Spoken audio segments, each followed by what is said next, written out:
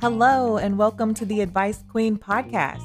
My name is Jess, and during this podcast, I will share some advice and give you a different perspective to help you improve in different areas of your life. And just so you know, I am not a therapist or a psychologist. So just view me as a friend you need, but you might not have. You ready? Okay, let's get into it.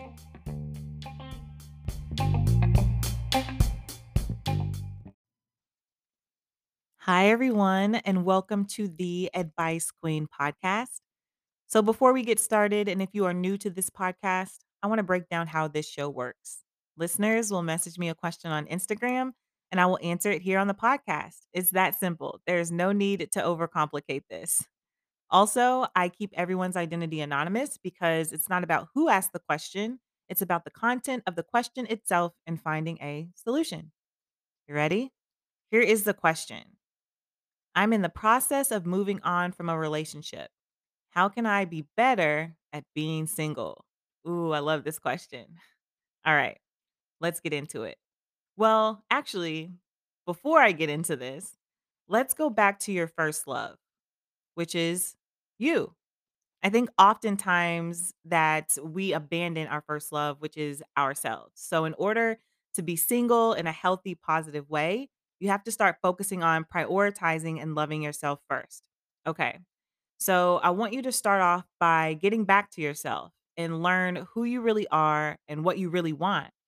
So take this time to learn more about yourself and what you want out of life. Like, what are your goals? What inspires you? What activities bring you joy and happiness? What are your personal morals? What are your personal values? So, yeah, start to spend some time in self reflection. Also, I want you to focus on your independence. I want you to learn how to enjoy your own company. So start focusing on being grateful for what you do have instead of what you don't. For example, be thankful for this time in your life and that you're able to focus on yourself.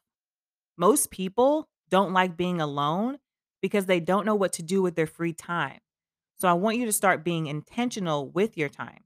For example, you can learn something new, you can take yourself out on a date.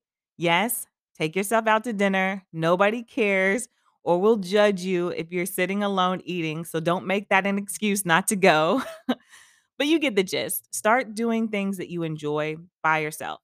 And last but not least, I want you to learn your love language and then reverse it. So you're probably thinking, okay, Jess, what do you mean by that?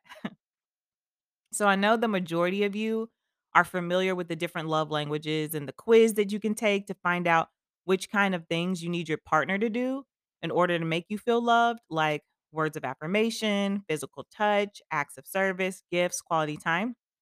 So let me reframe this concept for you. We know the actions that a person can do to make you feel loved, but I want you to be able to give yourself that type of love.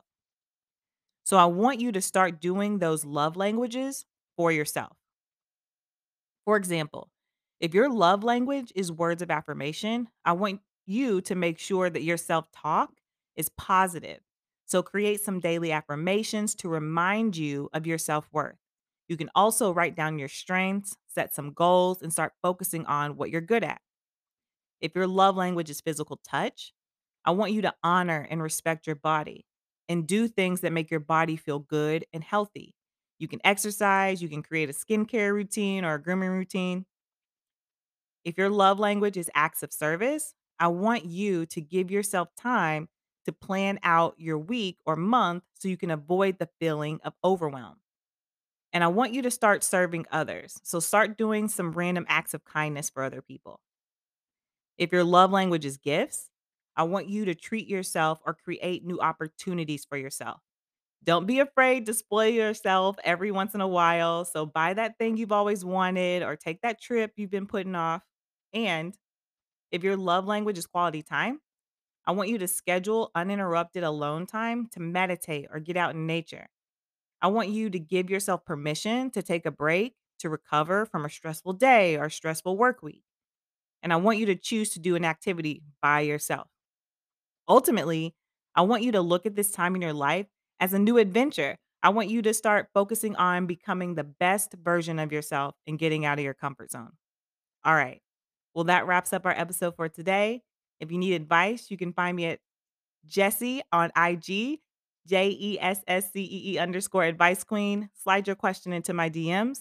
So until next time, stay safe. Try to do one thing today that helps you become 1% better than you were yesterday. I love you guys, and I'll talk to you soon.